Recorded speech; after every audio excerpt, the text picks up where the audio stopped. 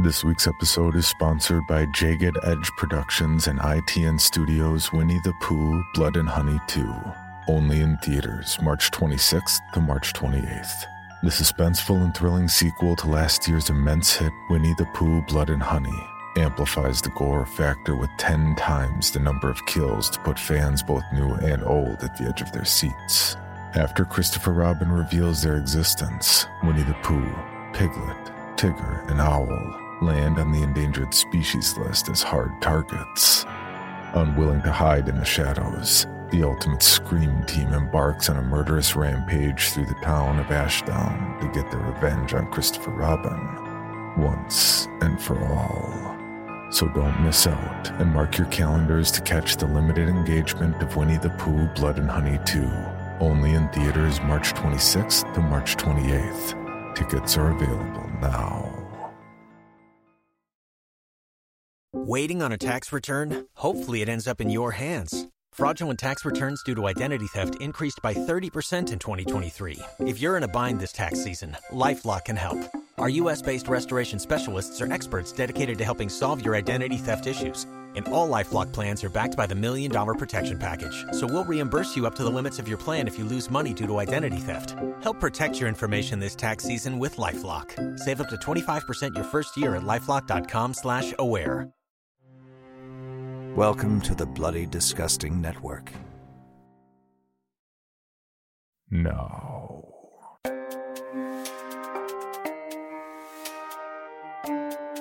This is Creepy, a podcast dedicated to sharing the most famous, chilling, and disturbing creepypastas and urban legends in the world. Whether these stories truly happened or are simply fabrications is for you to decide. These stories may contain graphic depictions of violence and explicit language. Listener discretion is advised.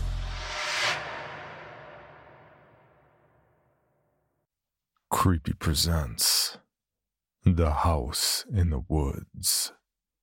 Written by Joseph Yankovich. Don't get me wrong, I was thrilled to see it. But I still had to wonder what the hell was a house doing out here in the middle of the wilderness. All around me was a blanket of trees, a green carpet flowing to the far horizon without another rooftop or even a curlicue of smoke from a campfire. And believe me, there's no road. I've been looking. When you're hopelessly lost and already 5 hours into a 3-hour hike, anything resembling civilization is the holy grail.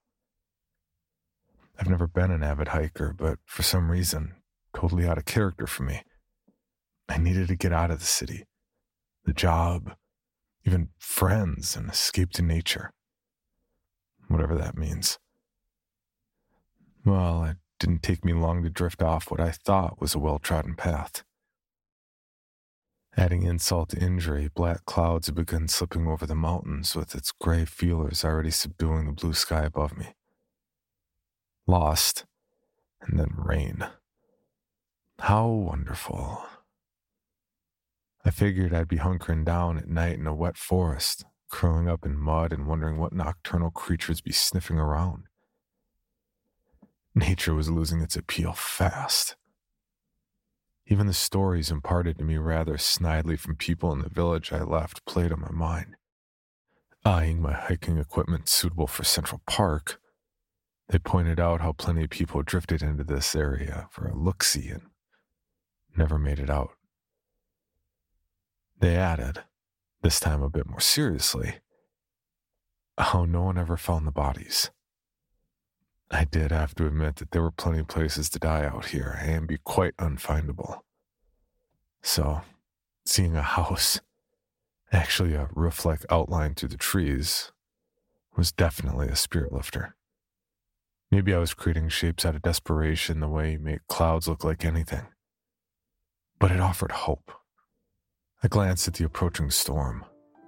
The gauzy curtain of rain beneath the dark clouds already obscured the hills and mountains. A few drops of rain darkened my sleeve, ending any hesitation.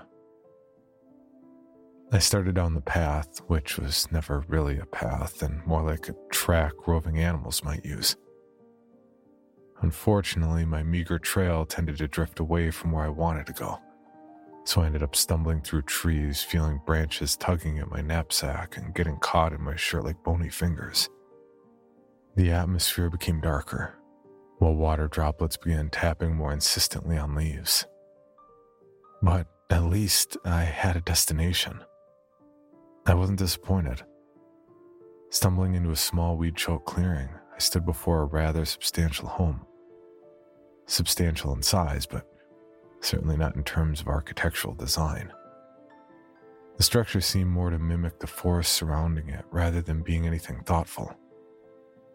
Odd-shaped walls rarely came to right angles. Roof lines were a bit haphazard, peaked like treetops, and the dark rectangles of windows seemed randomly placed. Additions were haphazard. Crooked stairs in front led up to a porch and an entrance. Nowhere could a light be seen, which dampened my hope anyone would let me in. The place had the feeling that someone absently dropped it in here. As I approached, my foot kicked something. A Snickers wrapper. Well, I thought, someone else had managed to discover this place. Someone not exactly careful about litter. I found a few other pieces of refuse. I picked it all up and shoved them into my pocket. As I headed for the door to get out of the rain, I heard something snap off to my right. A young woman emerged with the swish of leaves being parted. She, too, was dressed for hiking. But her attire spoke of confidence in matters of the wilderness. Opening her eyes after pushing away spidery branches, she spied me and waved. "Hello there," she said, smiling. Definitely an LL Bean model, I thought. It was hard to believe, but I said, "Are you lost?" "Afraid so. Doesn't happen often, but this time everything got away from me." "You too, although I hope not." She nodded solemnly when she saw my expression and waved for me to follow her to the porch. We climbed the steps and stood at the top, flicking water off her clothes and hair. The water mostly slid off her waterproof jacket. It pretty much soaked into mine. "Candace," she said and threw out a hand.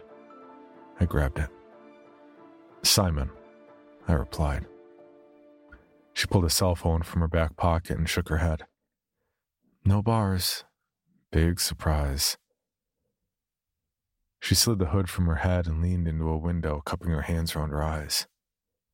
"Looks like someone must live here," she said without turning. "Furniture? Not a lot. Nothing special. Can't tell too much, though." I half listened as I turned and looked back at the way I'd come. How fully isolated this property really was hit me. I wondered. Maybe long ago there'd been a way in here, but the occupants left and the forest took over. Hardly believable, but good enough for now. Candace moved from the window to the door and knocked. A few times lightly, then a bit harder. The last time her knuckles hit the door, I felt a slight vibration in the porch. She did too, and glanced at me with a quizzical expression. I stepped back. The rain pelted the porch roof harder. Streamers of water dropped behind us. I shrugged. I moved beside her and grabbed the doorknob. It surprised both of us when it turned easily. The door swung inward as though pulled from inside. I hesitated, but Candace immediately stepped through. As she did, I again felt a momentary sensation as though the house had shivered. I couldn't be sure, but even my vision detected a slight blurring of the interior. I followed her inside. "Did you feel that?" I asked. She only nodded, but I saw her press her foot against the floor as though testing it for stability. Civility made me call out the usual, "Hello?" No answer, which didn't surprise me. I yelled again, my words dying in the gloom. My foot brushed against something that crackled, and I saw another wrapper. Off to the side was a soda bottle. Kind of a hotel for the lost, I thought. We'd broken into someone's home, but, somehow I didn't feel like I needed to worry about that. True, all the furniture, unbroken windows, and lack of deterioration indicated some upkeep, but the place didn't feel occupied as much as something waiting. Everything felt like a set piece. The right objects were here, but the little things were missing. Tchotchkes, plants, magazines, something slightly askew. It just didn't feel as though someone was about to come home. By now, the wind had picked up outside and rain swept across the windows as though someone sprayed them with a hose. I might be breaking and entering, but that weather outside went a long way to ease my guilt. "Well," Candace said, like someone who'd made peace with the situation, "at least we're dry." "And tomorrow?" I asked. "Which way do we go?" "That's for tomorrow." She smiled, and once again I noticed how attractive she was. This was a person who could easily transform herself from an outdoors person to someone turning heads at a city affair. I obviously stared too long, and she shook her head with a sly smile. She walked around the room, then stopped with a pensive look on her face. Her hand swept over the back of a chair, and one finger slid up over the top of a lamp table. She held the finger up. "Notice anything?" "What?" "Meticulous homeowner. Not a speck of dust." I tested a few spots myself, same result. "Maybe people come here more often than we think." The words rang hollow even as I said them. Candace's facial expression agreed. "Do they helicopter in?" she asked. "I doubt it." "Think we should leave?" She turned her head to the window, the glass being pelted even harder by the rain. "Maybe not," she replied guardedly. Oddly, the increasing gust didn't seem to have the same noise factor as earlier, like the house had become more insulated from the sound. I plopped myself in a chair. Instantly, that same sensation, that quivering I'd felt before, but this time almost as though the cushions were made of jelly. It actually felt insubstantial. I jumped up quickly and got a startled glance from Candace. At the same moment, the sounds from outside became duller. "Get the feeling things aren't quite right here?" I pointed out again. Her eyes asked why. That chair just didn't seem permanent. I swear it could just dissolve any minute. "No, really." I sat down on the sofa, felt the same shuddering. When I glanced at the chair I'd sat in, it now appeared a bit misshapen, like my body had altered it permanently. "And," I added as I surveyed more of the room, "don't things seem a bit disjointed? Some lines are straight, but others seem especially askew. That floor seems to want to turn into the wall at a poor angle. Odd that a wall would be partially straight and then curve in an unstable direction." "It's a house, an old one," Candace remarked, giving me a get a grip look. "Let's do a little exploring." By now, the house had almost lost any connection with the rainy world outside, sound-wise. I felt the impulse to leave, but if you pinned me down, I couldn't tell you why. It was an ordinary house in every way, yet I didn't like it. The way it trembled when any part of it was touched. Or was that my own mind imparting my own uneasiness to the building? Don't ask me why, but I suddenly bolted to the front door. I just knew for certain that the door that had opened so easily before wouldn't this time. I practically lunged for the doorknob and could hear a gasp from Candace. I twisted it hard as though struggling against the lock. And it opened. As effortless as you please. The wind blew the streamers coming off the roof into my face. The sound of rain filled my ears. Still, I didn't move, feeling the wetness penetrate my shirt. Finally, I felt Candace pull me back inside and close the door. "What was that all about?" she said, shaking her head. "Can't you feel this place?" I replied. "You felt the movement. Something's off here." "Something is," she said with a knife edge. Then she softened. "Come on, let's look around. What can it hurt? It's an odd place, yes, but it's protection for the night."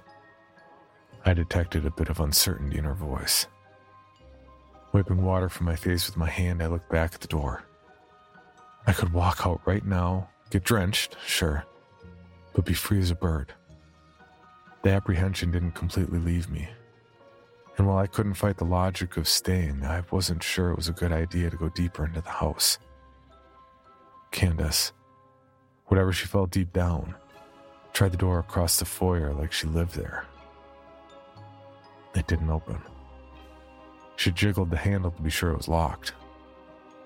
Front door open, door inside locked. I started to say something, but thought better of it. That last look she gave me already had labeled me an idiot. Kind of pissed me off, but I decided not to push things. Maybe she was right, and I had an overactive imagination. Lightning flashed outside, and there was the sound of something hitting the roof. Out of the corner of my eye, I caught pieces of debris fall past the window. They looked like bricks. "Looks like maybe the chimney got a direct hit," I said. Candace grunted. As we stood there, a small sound, sort of like a sudden inhalation of surprise, seemed to drift from the locked door. As we stood there, a small sound, sort of like a sudden inhalation of surprise, seemed to drift from the locked room. No, not surprise. More I don't know. Couldn't be a sound from outside. Those sounds had diminished considerably. "Did you catch a noise in the room?" I said and went back to the door, trying the handle. I put my ear to the wood but heard nothing else. "Hello?" I spoke, my face inches from the door. I listened. Nothing. Candace, screwing up her eyes, took my arm and pulled me away. I reluctantly moved with her. We'd reached a doorway that led into a dining room when I heard a creaking sound. I turned. What made it so strange was, at that very moment, and I'm not sure I really saw it, a few of those irregular architectural features seemed to right themselves. I could have been looking at the wrong part of the wall for all I know, but it registered like the room had changed. Candace noticed the sound and her eyes narrowed, but she said nothing about the changes. I kept quiet. We entered the dining room. Again, no dust anywhere. The table looked like it had just been pledged. A broken Coke bottle lay on a sideboard under the window. This time, though, something was different. The window had marks on it. Scratches that didn't go deep, but that radiated from an impact area. I felt the roughness and tapped the window. It felt oddly dense. Someone seems to have wanted to break the window and may have used this bottle, I said, glancing about the room for any other indications of damage. Seeing the door to another room was ajar, I went in. Candace followed after tapping the window herself. Everything you expect in a kitchen was there. Dated a bit, but not like being a century old, except the appliances were certainly of the basic type. They barely looked functional. The refrigerator, when I checked, was empty. The stove had 2 burners, no dishwasher, and the sink was flimsy metal. I turned on the water. Not even a gasp of trapped air. The cupboards had a few cereal boxes and cans. The table had an odd tilt to it. Peas would roll off the table, Candace said. But as she made an attempt to straighten it, the table moved. She jumped back with a gasp, grabbing her throat. I pulled her next to me. The table had regained an appropriate shape. Still think things are up to snuff here? I figured she'd start leaning to my way of thinking, but she said nothing. Still, you could see her putting the pieces together. Okay, try this. Why do you think someone would want to break a window? An unbreakable one, by the way. She still didn't answer. Usually when you're doing it from the inside, it's to get out, wouldn't you say? None of this makes any sense, she finally replied. It's a house. Oddly placed, I'll admit, but aren't you being a bit dramatic? The table fixed itself. But back there, around the living room, I saw changes in the house's structure. Little things. And they came after that sound I heard, whatever it was. I can't believe any of this, but you're doing a good job of getting me scared. I noticed some of her bravado had tempered. Does this place even feel like a real residence? It's full of things, but it feels like a stage set. It's a home in thought, but not serving the purpose of one. You're losing me. Just one more thing. Something I noticed before we came in here. Come with me back to the foyer. This better be good. I'm coming. Okay, what is it? There, I pointed, but she didn't see what I'd observed. That staircase going to the second floor. Notice anything wrong? She looked a moment, then her eyes went wide. That's right. Where the staircase turns, half the threads are in the wall. Bad carpenters? I rolled my eyes. Look, why don't we gather any bedding or whatever and spend the night on the porch? The rain can't last forever, and it's not that cold out. If things get worse out there, maybe we could bunk down in the foyer, although I'd rather not. I could see the wheels turning in her head. I have to admit, I'd much rather be cuddling together with her in a soft bed, but this time, practicality had taken precedence. All right. I could see she hated to back down. Let's just check outside to see if that's possible. I could hear her mutter, I can't believe I'm doing this, as she walked to the front door. I caught up to her and grabbed the doorknob before she could. I turned it, or tried to. It didn't twist a millimeter. I tried harder with both hands. The door that had easily opened before stayed as tight as though nailed shut. What's wrong? Candace asked and tried the door herself. For the first time, I saw fear on her face. I too realized at that moment all my anxiety about what I saw wasn't as deep as I thought until this. This one thing gave my fear an actual form. Could somebody be doing this? Candace asked, backing away into the foyer, frantically glancing about. She then rushed into the living room, grabbed a lamp, and flung it against the window. It shattered against the glass, but the scratched window held. The house quivered. I don't see how it's anyone, I finally replied. This far out? This isolated? That's just it. A perfect place for such a deranged person. I wasn't buying it. I went to her and grabbed her by the shoulders. It's no one. No one could possibly be doing this. She tried to squirm away, but I held tight. It's the house, I yelled. She stopped squirming and eyed me in disbelief. Don't ask me how or why, but it's this place. I pulled her into a hug. We'll get out of this. There has to be a way out. Her body started to relax, but then stiffened. She pulled away, staring, but not at me. At first, I saw nothing. Then I saw where the lamp had hit the window. The scratches had disappeared. The whole window, glass and gouged wood, had become pristine again. The broken lamp lying against the baseboard had also partially reformed. I half expected it to move back to the table. I grabbed her arm and pulled her hard. "We're getting nowhere standing here. Let's look for a way out." That seemed to snap her from her paralysis overtaking her, but she still had this defeated look on her face. The afternoon was getting late, and I didn't want to be walking around the house in the dark. We went past the dining room. I looked in and saw that the window in there had also healed itself. Such things weren't surprising me anymore. No doors led out of the kitchen, so we moved to the staircase going to the second floor. We crept up slowly. I checked the peculiar arrangement of steps halfway up.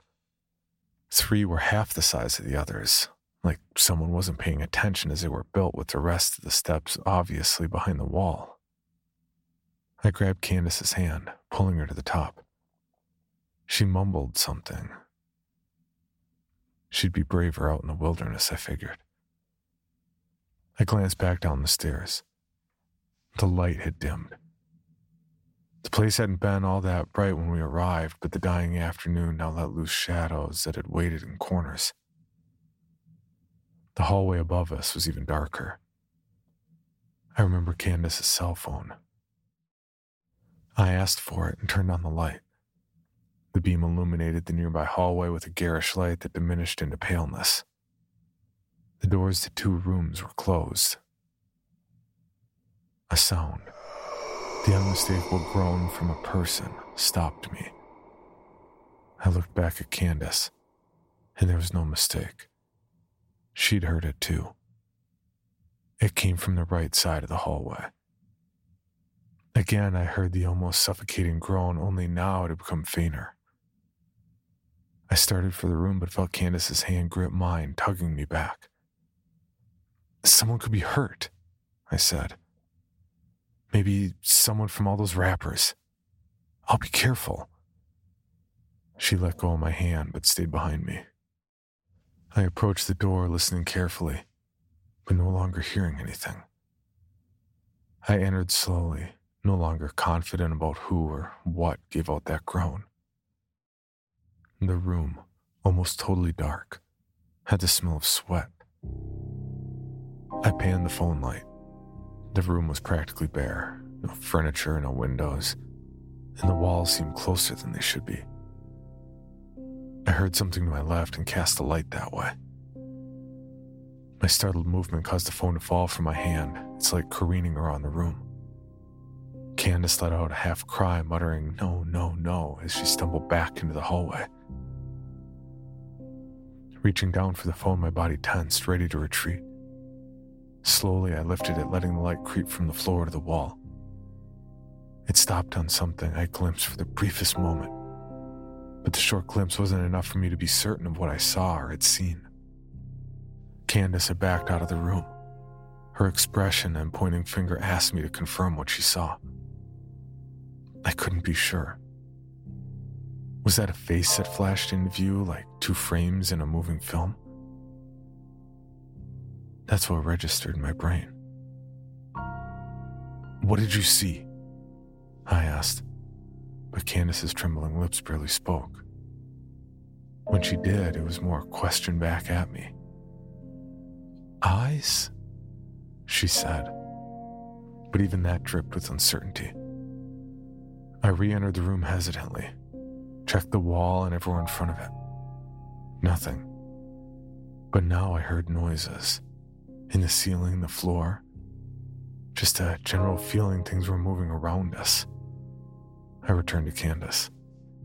"Please get us out of here," she whimpered as she backed toward the stairs. Nodding, I tried to temper my worry with some thought that there was always a way out. Nothing's foolproof. Somewhere there's a flaw that can be exploited. On an impulse, I went to the second door in the hall, flung it open, and dashed inside. No more hesitancy. Faced whatever was in there head on. Empty. Except in the far corner, the phone light fell on small stationary balls of fur. I moved over to him and shone the light down. pinpricks of light reflected from the eyes of two squirrels. Both were on their feet as though creeping along the floor. Neither looked hurt, and I saw the tiniest twitch in one nose. Looking closer, I saw both abdomens expand slightly. These things were alive. I poked one with my foot. It fell over, but made no other motion. They were paralyzed, pure and simple. But what I felt positive was that if these squirrels could get in, there must be a way out. At least some kind of hole. Returning to the hallway, I turned off the light to conserve the battery and decided not to tell Candace about the squirrels. She didn't need any more information right now. But she wasn't there. I called out, "Simon?" I heard her say from the first floor. She said nothing else, and quiet filled the pooling darkness below. I went down a step or two to get a better look, but couldn't see her. I heard the exhalation of air as of someone attempting a word that couldn't come out. I hurried down the stairs. At the bottom, I started for the living room but stopped. In the dim light, I saw her. Unmoving, she stood silhouetted against the light from a window next to the front door. Her black shape shook like something squirming to get free. I turned the phone light on and thrust the beam at her. When I saw her, my first thought was the squirrels. Her eyes blinked rapidly and her mouth opened and closed, speaking words that only remained as thoughts. I started toward her, reached for her. Yet when I grabbed her, trying to pull her to me, it felt like she was bound by invisible strands. As I pulled, the fear in her eyes grew the more she realized I wasn't freeing her. She seemed so helpless, so scared. I wanted to do anything to end this and get both of us out of here. Assuming she could still hear me, I spoke to her, telling her I'd think of something. My own fear must have shown because her face remained like someone watching an approaching train. I reached for her again, but found my own motion restricted. I pulled back, afraid that the power holding her would be transferred to me. I began rushing around the first floor searching for an answer, anything to counteract whatever power the house had. I knew the windows were merely fabrications and could withstand any force. The walls, if anything, had become more stable as the house seemed to have been correcting itself. The drawers held no weapons, nothing that would provide something forceful against... what? In a rage, I lifted a chair in the dining room and flung it, merely chipping a piece of the wood from a door jamb. The piece of wood held my attention for some reason. I reached for it, studied it, and was about to fling it away when my fingers ran over its rough surface. No moisture in it. Whatever the house was, whatever the structure was made of, the wood was dry. Very dry. I reached into my pocket and my fingers closed on my book of matches. Somewhere in my head, before I came to these woods, I must have envisioned perhaps making a campfire the way outdoor people might do. Maybe I just figured you needed them out here. I pulled them out and glanced around for something to burn. Something easily ignited like paper or thin wood to help start something denser like a wall or a door. The cereal boxes in the kitchen would do. Even as I pulled them out, I could tell they were hardly sufficient. But there were small pieces of wood and the cushion from the chair I had thrown, plus the curtain from a window. Digging my hands into my pockets, I managed to find some old receipts. I piled the most flammable stuff against the kitchen wall and lit it. As the flame grew, I carefully piled small pieces of wood and a cushion on top. The flames caught, and on the strength of that, I put larger pieces of wood until the fire became strong. A bigger piece of the chair also began to burn. The house quivered. I took that to be pain and reveled in it. I went to the dining room and smashed another chair, piling the fragments on the fire. Standing behind the kitchen table, I watched the flames. I felt the heft of the table and decided when the fire had grown enough, I would use it to smash through the wall. I hoped by then the house would lose its grip on Candace. I could pull her free and we'd both be able to escape. Having a solution lifted the depression from me. The flames ate away at the wall, but the smoke had started to become suffocating. I left the room and closed the door, trying to calculate when I could rush in and finish the process. Rather than wait, I rushed to the foyer to see if there had been any change with Candace. She still stood as someone paralyzed, eyes gazing pitifully. "Can you pull free?" I asked, but her lips only trembled, and whatever attempt she made didn't show. "Try! Try hard!" I yelled and caught wisps of smoke invading the foyer. "Hold on!" I pleaded and returned to the kitchen. With the top of my shirt pulled over my nose, I pushed open the kitchen door. Immediately I stopped and let out a gasp. The smoke swirled, flowing against my face, but sporadically. The thick dark cleared. Instead of beautiful flames, all I saw were dying embers. Ignoring the suffocating smoke, I went to the table, grabbed it by the edges, and rammed it into the blackened wall. The house shook, but only a few charred chips broke loose. Even the smoke began to clear. Then, faster than I would have thought, tiny patches of scorched wood began returning to a more pristine condition. "No," I said out loud, but immediately knew that word meant more than the house repairing itself. I knew the substance of this mending had come from somewhere. I remembered the fleeting face in the room upstairs, the small sound from the room off the foyer, the noises the house made following them.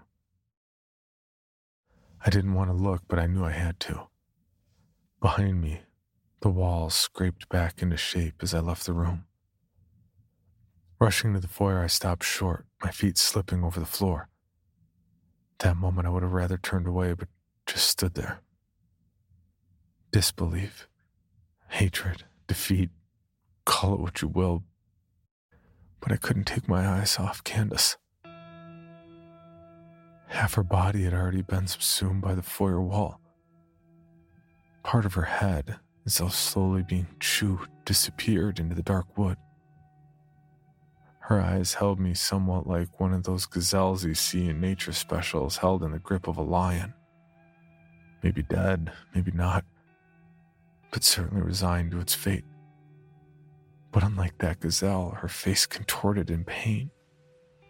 As each inch of wood engulfed her, small ruptures appeared as though her body, now compressed, had to relieve itself somehow. I'd have shot her if I could. Anything to relieve the pain and the fear. And then she was gone. The wall became as before. I knew back in the kitchen the embers had gone out and the wall had returned to smoothness. Even the table had probably returned to its proper spot. My little attempt at escape had done nothing but provide food for the house. In a rage, I pulled at the front door, pounded on it, grabbed the lamp table in the living room, and swung wildly against the glass until exhausted. I slid to the floor. I lay against the cool wood and waited for something to happen, but nothing did. I couldn't think of anywhere I could go in the house that might offer escape. As I sat there, I glanced at the locked room. That was the only place I hadn't been in. Maybe, I thought, maybe it's locked for a reason. Why wouldn't the house want anyone in there? I felt a tiny spark of hope. As I rose, my body seemed heavier. No, not that. More like I was trying to move through air grown thicker. Terrified like I'd never been before, I stumbled over to the table I'd used against the window, picked it up, and brought it to the door where I swung it down against the handle. It took 3 swings, tiring swings, before the handle broke off. Inserting my finger in the hole, I pulled the innards until the lock let loose. I swung the door open and stepped into a room barely lit from the foyer. I could see maybe 5 feet in. Not even a window admitted the faint light from a cloudy twilight. I heard the door behind me starting to reform. It sickened me to know Candace was still feeding the repair. I stepped deeper inside, but what I feared happened. My movement began to slow. I started to back out, but I found I couldn't make any headway. I thought of Candace, gripped by the same force. Panicking, I grabbed the door jamb and tried to pull myself out.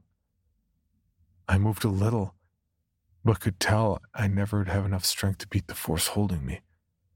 I didn't want to give up, and decided to move deeper into the room, hoping for something good to happen. Even then, I found myself struggling, but remaining stationary. The dim light from the foyer began to fade. I turned my head as far as I could before it became impossible and glimpsed the door closing. With the small motion I had left in my hand, I pulled out the cell phone. I could barely get it waist high. Before I froze, one finger managed to turn on its light. I would have gasped if I could have made a sound. The light fell on two faces. Faces with the ruddy complexion of the living, both Candace's horrified eyes. One person staring at me, the other staring off to nothing. I knew my eyes must have held the same fear and resignation. I wondered about how long they'd been here, and knew I'd never know. Had the woman dropped the wrappers days or months ago? And had the man tried to smash the dining room window? It doesn't really matter. Time is passing. How much? I don't know. The darkness doesn't change. The phone light has died. When will it be time? A noise. Something's happened to the house. I can tell by the way it shakes. Damage? I hear a sigh like the one I heard before in this room. I don't need to know what's happening. I just picture Candace. Very soon the man staring off at nothing or the woman who dropped the wrappers will begin to provide the sustenance for a pair. But it will be over very soon. Now it's just waiting. We can only wait, running all kinds of thoughts through our heads. I don't know what his or hers are.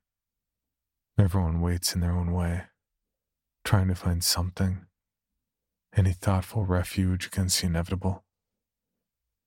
Of course, it's hard to find a thought that can override fear. I hear a door opening, footsteps and muffled voices. I wonder if they're lost too. They are. Hello, Bill Band here from the All 80s Movies podcast to tell you about Factor Meals. Eating better is easy with Factor's delicious, ready-to-eat meals. Every fresh, never frozen meal is chef-crafted, dietitian approved, and ready to go in just 2 minutes. You'll have over 35 different options to choose from every week, including Calorie Smart, Protein Plus, and Keto. Also, there are more than 60 add-ons to help you stay fueled up and feeling good all day long. Get as much or as little as you need by choosing your meals every week. Plus, you can pause or reschedule your deliveries anytime. We've done the math. Factor is less expensive than takeout, and every meal is dietitian approved to be nutritious and delicious. What are you waiting for? Get started today and get after your goals. Head to factormeals.com/80smovies50 and use code 80smovies50 to get 50% off. That's code 80smovies50 at factormeals.com/80smovies50 to get your 50% off today. Spread the word. The JCPenney Friends and Family Sale is back. And this week, we're passing the savings on to you. Use your extra 30% off coupon to prep your home and style your family for Easter. That's extra savings on top of our great low prices. Plus, share your coupon with everyone you know and love. It's always better when we save together. JCPenney. Make everybody count. Offer valid 3/11 through 3/17. Exclusions apply. See store or jcp.com for details. For your bonus episode, Creepy presents the strangest YouTuber apology video you'll ever come across. Written by author JoJo and narrated by Jimmy Ferrer. If there's one thing I can't stand, It's these drama videos that pop up time and time again on YouTube. I swear, I have zero interest in these things, but the algorithm refuses to release me from its grips. It's hard to avoid these days, as any channel is likely to talk about some drama going on. God, I've seen channels that devote their content to reviews of old Nickelodeon shows, speaking out on drama in the Super Smash Bros. Community. I just want to hear your thoughts and opinions, and so on the Angry Beavers. I'm not here for this. From streamers to beauty blogs, there's no more surefire way to boost your views than to stir the pot and get your opinion out there. Worst example of all this? These stupid apology videos will show up. Usually a capstone to the aforementioned drama. Half-hearted attempt to aside all the previous allegations. It's always the same crap though. Sitting on the floor because if you look too comfortable, no one will believe that you're sad. Oh, and you should smudge your makeup some too. That way people know you've been crying. Don't forget to start the video with a heavy sigh so it's clear how much this has been weighing on your chest. Now, spew the most formulaic and buzzword-filled nonsense that you can. And wait a month until your fans forget all about it. Congratulations! You're a good person again. Every time I see one of these videos, the person in the thumbnail's wearing an oversized gray sweater, their finger wiping away tears. I feel myself gagging. I'm not perfect. I'll admit to clicking on some of these drama videos. I still hate it. But when it involves a creator that you religiously watch, then hey, I'm human too. Maybe that's how I got shoved into all of this. There was this illustrator that I was a really big fan of. Their art was creepy and so stylized, and they started to make videos showing their creative process, and I ate them up. Great background noise whenever I was working on something. So I watched all these videos, and one day, I saw all this news come out about them. Suffice it to say, none of it was good. Turns out it doesn't matter how creative and talented you are. You can still be a massive mountain of human garbage. Eventually, they came out with an apology video. I was enticed and I clicked on it. Part of me just wanted to see their face as they'd never shown it before. It was tragically predictable. I swear I could see him reading off a script that was just off camera. I don't watch that channel anymore. The evidence was pretty damning. Parasocial relationships. Am I right? This is what likely brought the video into my suggested feed. I was lying in bed bored one night and was just shuffling through video apps trying to find something to watch. As one does. The things I was seeing on YouTube just weren't pulling me in. I wasn't feeling in the mood to consume anything. I first saw it there. The video titled, "I'm Really Sorry." The thumbnail showed a man with a blanket wrapped around him, his hands lifted, scratching the side of his head. I rolled my eyes at the typo in the low-quality image. Just another sad sap thrown in the mix. But for one reason or another, what caught my attention was the view count. Video sitting in my suggestions only had 14 views.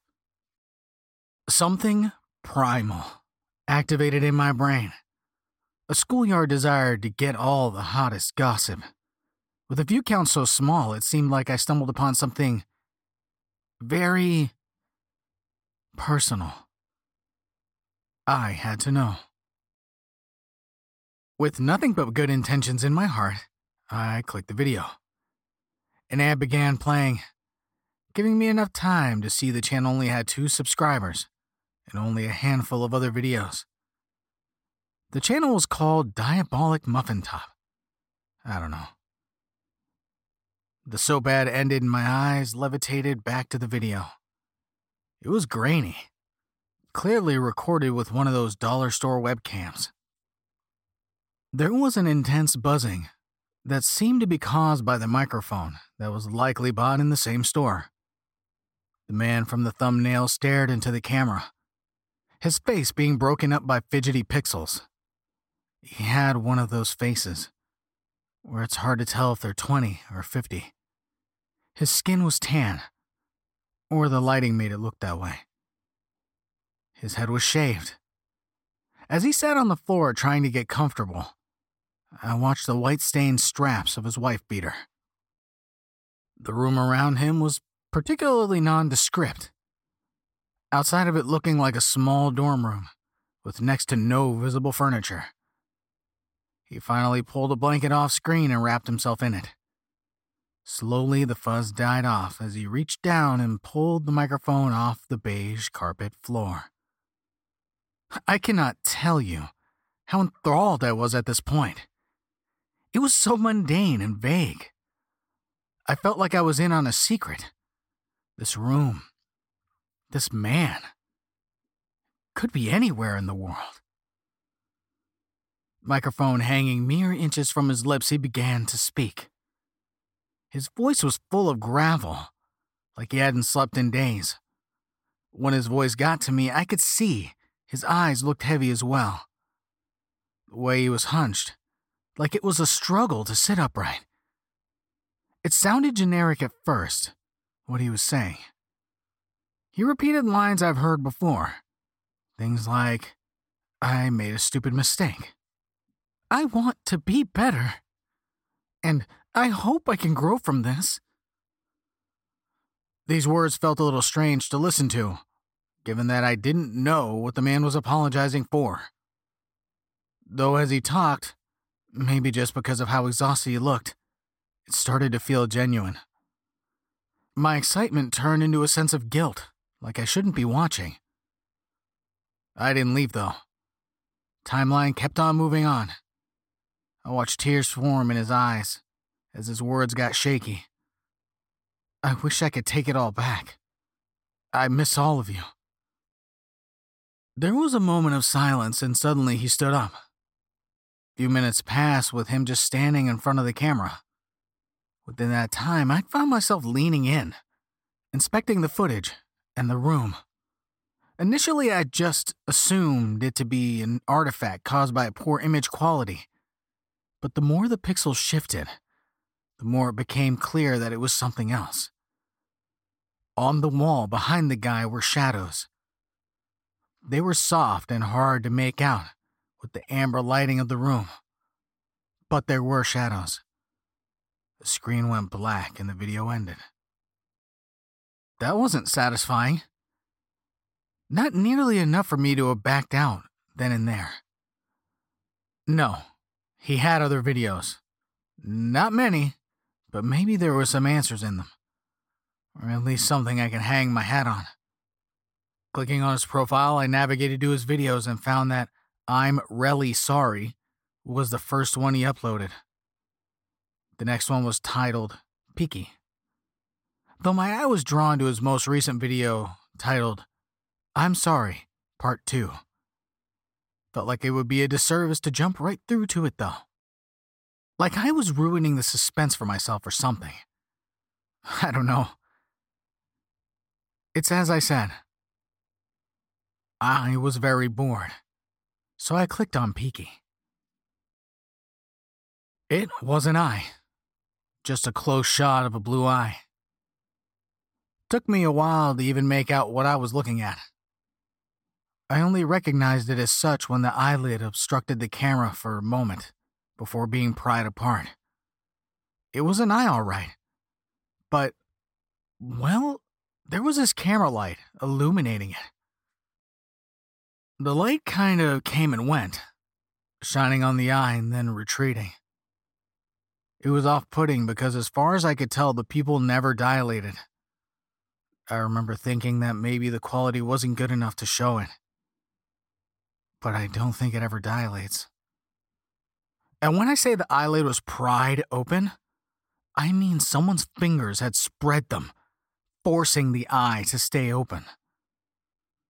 The video was only 47 seconds long. And that's all it really was. The eye didn't even move. It looked glossed over and unnatural like a prop.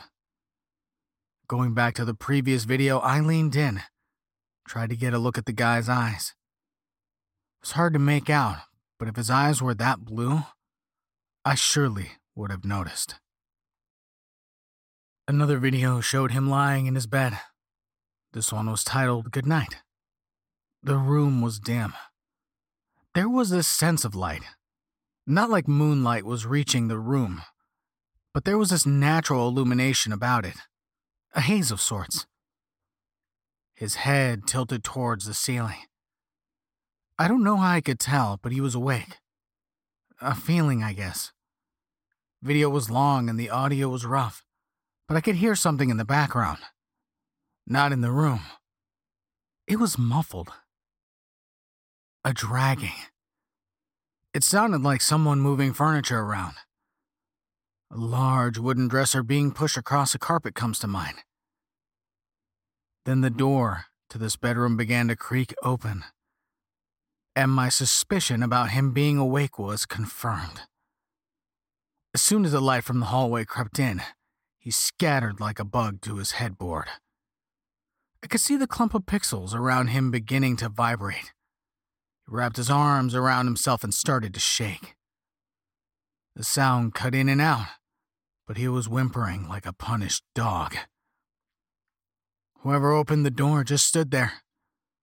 Arm holding the door remained still, just a dark spot. Pausing the video, I couldn't help but think to myself that the arm was at such a strange angle, like the person was as tall as the ceiling. Within a few minutes, the figure starts to enter, I think, and the YouTuber starts to howl, like really yell. Noise complaint-worthy stuff. I was right again. Whatever was peeking in was so tall. Its head entered first as it had bent over to get in. A head that was not the shape that people's heads are. It looked like chunks had been taken out of it at a jagged angle. I don't know how to describe it. Either it had a crazy helmet on, or that thing wasn't normal. It leaned in further and reeled its head back in jittering motions, almost like it was smelling the air. The guy backed up on the bed more. It looked like he was trying to push his way through the wall as he could just crack through it. The static caused by the picture quality almost seemed to warp around the figure leaning in the door, like it was trying to avoid touching the thing. Just as I began to feel my stomach churning, the figure started to rotate its head and look towards the camera. Small, pinprick blue lights beamed out from the front of its face. And then that video ended. I sat there for a moment, collecting my thoughts, and after watching that video again, I couldn't help to feel nervous. To clear the air, I'm no stranger to the weird things people create online. Things like ARGs and narrative-driven stories. Possibility of all this just being something the cameraman created crossed my mind. This thought, however, felt more defensive than anything, with saliva pooling in my mouth and sweat forming under my fingertips. It was like I was finding something safe to explain it. The more I thought about the video and its contents, the more unnerving it became. The more I needed to see the other videos. The next one was called Outside. And it started with the cameraman sitting on the floor like an apology video. Like the apology videos as well, the man offered his sorrows, stating that he didn't mean for any of it to happen, that he just wants to leave. The lighting was exactly the same as the first video, with not a speck of natural sunlight to be found. He leaned forward and grabbed the camera. I paused the video when he leaned in to get a better look. While his face was still rather blurry, I could see darker lines of flesh on him, something you'd expect to see when deep gashes finally heal over. There wasn't enough quality to definitely make out what I was looking at, though. Unpausing, he lifted the camera and carried it to the door. His hand trembled as he placed his fingers on the knob. The view shifted for a moment. I watched this part a few times to try to make out what he was doing. I think putting his ear up to the door, but I don't know. All I know is his breathing was horribly erratic. It almost frustrated me listening to the man breathing directly into the camera's toaster-quality microphone. It made my heart start racing in ways I wasn't comfortable with. It must have been satisfying with his prodding as he pulled the camera back and turned the handle. A hallway was revealed on the other side. Same canvas brown wall and dim lighting as his room had. He stepped out into the hall and panned the camera around, showing me absolutely nothing. There was maybe a 10 or 15 feet stretch of hall on either side. It's hard to define distance on a video. At the end of the hallways was just a blank wall. No pictures or other doors to be seen. Hell, there wasn't even any molding. Just the brown walls and browner carpet.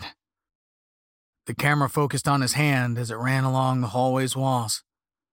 Just a flat surface, with not so much as a seam. Every bit of the hall was the same. Not a hint of escape to be seen. He was closed in. His hand shook the whole time, making the flecks of static drift around like lightning bugs. After walking around the hall, he wound back up at its door, pointed at the camera at the end of the hall.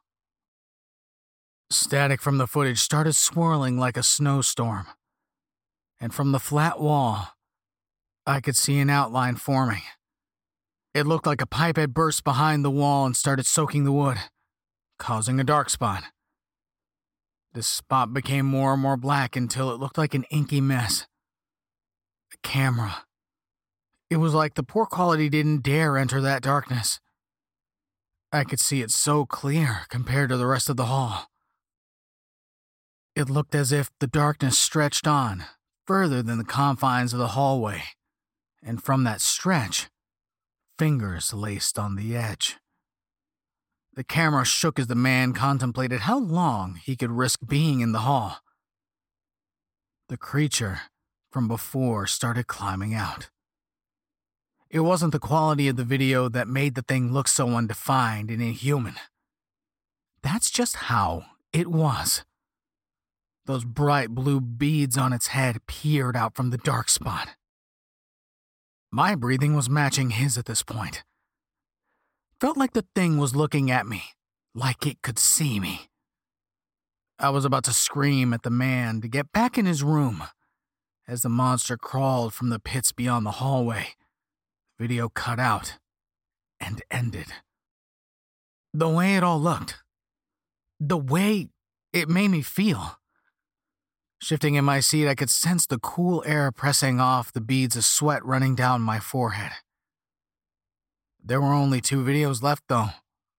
I couldn't just not watch them, right? The penultimate video. I can't describe exactly how it made me feel. There was an air of triumph, I think. It was just a guy sitting on the edge of the bed, with his head lowered and crumbling at his feet was the monster. It was motionless, and could see that the man's hands were covered in red. He was staring at his own hands, repeating something I couldn't quite make out. I watched, expecting the monster to move again, for something to happen. But even those pinprick lights failed to shine. The longer the video went on, the more static started to cover the creature, as if it was no longer afraid of it. And the more static that covered the creature's frame, the more it looked like its limbs became shorter, and its head started to shrink and smooth out. The whole time, this monster collapsed in on itself to look more and more human. All the man did was stare at the mess on his hands. Raising his hands, he pulled his fingers down across his face, digging his fingernails through his flesh, reopening those scars I had noticed earlier. When he did this, it was faint, but the static started to drift away from him, showing his face a little clearer. He looked into the camera, got up to walk over, and turned it off. He was angry and frustrated. The eyes narrowed, peering through thin rivers of red. Last video. I'm sorry, part 2. He must have set up and turned the camera on minutes after the last video ended. He sat in front of the camera just like he did for the first video. His face was still slick with fresh blood, and he was looking more monster than man. He sat in front of the camera just like he did for the first video. His face was still slick with fresh blood, and he was looking more monster than man. Speaking of which, the creature that was slumped against the bed had been moved, somewhere out of the frame. He began speaking. Tell me, or the camera I suppose, that it wasn't supposed to happen like this. It meant for it to be simple, that he intended for no harm to come. He also said with a laugh that it was too late for all that, though. That he had crossed the line, and he had to deal with his decisions. It was so strange. Hearing all the jargon I had seen YouTubers use before to passively hand-wave their actions off. To hear him saying all this stuff in the context of what I had seen. Heard him talk about how he wants to be better, and that all he needs is a chance to prove that he can do it. What could he have possibly have done that would have wound up there? Did he deserve it? Was it a punishment? For all the apologizing he did, clearly, he did something that put him there, right? I can't wrap my head around it. Or anything I had seen involving his channel. I could only watch as he continued barfing out the same script I had heard from all the others. He stopped talking, mid-sentence, and looked into the camera lens. The camera's focus on him going in and out. God, it felt like he suddenly became aware of my existence. He could feel I was watching him. That look wrapped around my heart and squeezed. Pain in my chest and a churning in my abdomen. Fear blanketed me like cellophane. This is the last time. I promise. He said, sullen, in ethereal words that cut grooves into my ears. Reaching forward, the man grabbed the camera and picked it up. Standing up off the floor, I could see the blanket drop from his shoulders. He was shirtless, and his chest was littered with those scabbed-over scars that created pathways in the static. He was mangled. You'd have thought a pride of lions just finished throwing him away. I'm sorry to all of you, he whispered, something in his eyes. I could feel he had finalized on a choice, something he had been mulling over for quite some time. Slowly, very, very slowly, started turning the camera around. It was here that I realized I'd only seen one portion of his room. Never what was beyond the camera. As it turned, I wasn't surprised to see the walls were devoid of decoration. Just the same spoiled milk color, until the lens was met with a black mass. It was like a dense forest of thin trees. I struggled to make out what I was looking at. He started backing up, offering more and more of the view in front of him. Bodies. I hate to cut to the chase, but I don't know what else to say. They were bodies. All of them were so tightly packed together it was hard to tell where one began and the other ended. Their frames were dark like the creature that came into his room. All of them hung from the ceiling, like ornaments on a Christmas tree. They gently swayed, bumping into each other, thick ropes strung around their necks to keep them suspended. They looked closer to people's shape than the monster I had seen a few videos ago. But it didn't stay that way. He kept the camera on this scene for a while. More than enough time for me to see that now and then, their bodies would shift. They would begin to transform and crack back into their jagged and lengthy shape of a monster. Their bodies would rattle and moan as their skulls snapped and twisted into horrid silhouettes. There, they would bounce around, trying to be free of the noose. Every time, though, their body would go limp and give up before slowly reverting into the humanoid shape. It was a cycle. They would transform, struggle, and revert. Brief moments of consciousness and desperate fight for air, to only die once again. 12 minutes of this, seeing those blue eyes open and shut. I couldn't tell how big the room was, or how many bodies total there were. It seemed like well over a dozen, all fighting for a little more space. After 12 minutes from behind the camera, I heard, "I'll find a way to fix this." And then the video just ends. I sat in my seat for a while. I felt like I couldn't move. Or rather, like I didn't want to. Like if I moved, it was confirmation somehow of everything I had seen. And I just didn't want time to move forward. Didn't want to come to grips with it. The sun had started peeking through my windows at some point. I must have been sitting there for a few hours. I'd occasionally view the videos again, trying to find some kind of credits, or even coded messages. Anything to show me that what I witnessed was a fabrication. After enough clicking back and forth, searing the images of those videos into my mind, I'm only left with questions. 1,000 whys were implanted into my head. Ones I'm sure I will never vacate. Now for the part you'll hate. Upon trying to revisit the user's page, I'm only met with a deactivated account.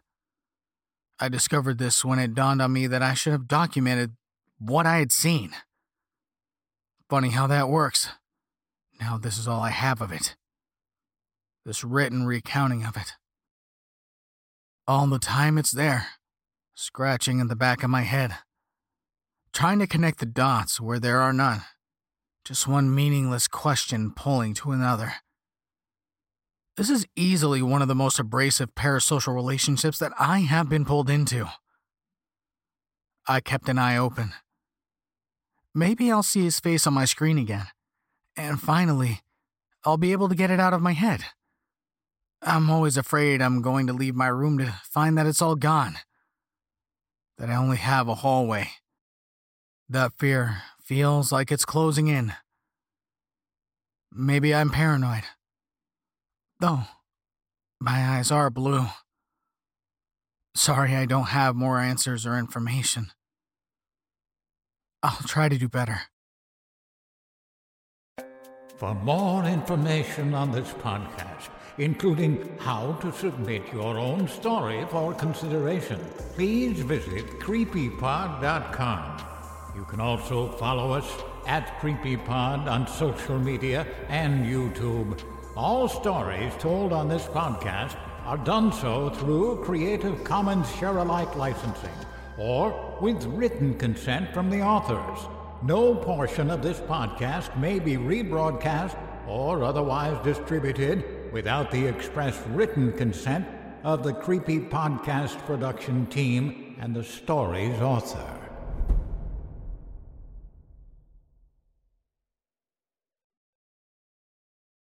Waiting on a tax return? Hopefully it ends up in your hands. Fraudulent tax returns due to identity theft increased by 30% in 2023. If you're in a bind this tax season, LifeLock can help. Our U.S.-based restoration specialists are experts dedicated to helping solve your identity theft issues. And all LifeLock plans are backed by the $1 Million Protection Package. So we'll reimburse you up to the limits of your plan if you lose money due to identity theft. Help protect your information this tax season with LifeLock. Save up to 25% your first year at LifeLock.com/aware. Item number SCP-5186. SCP-7160. SCP-7533. Object Class Euclid. Keter. Safe. Special Containment Procedures. Spreading across the hemisphere and kicking up vast amounts of ash and dust. The only thing I could hear was 7219 laughing. Do you remember your name?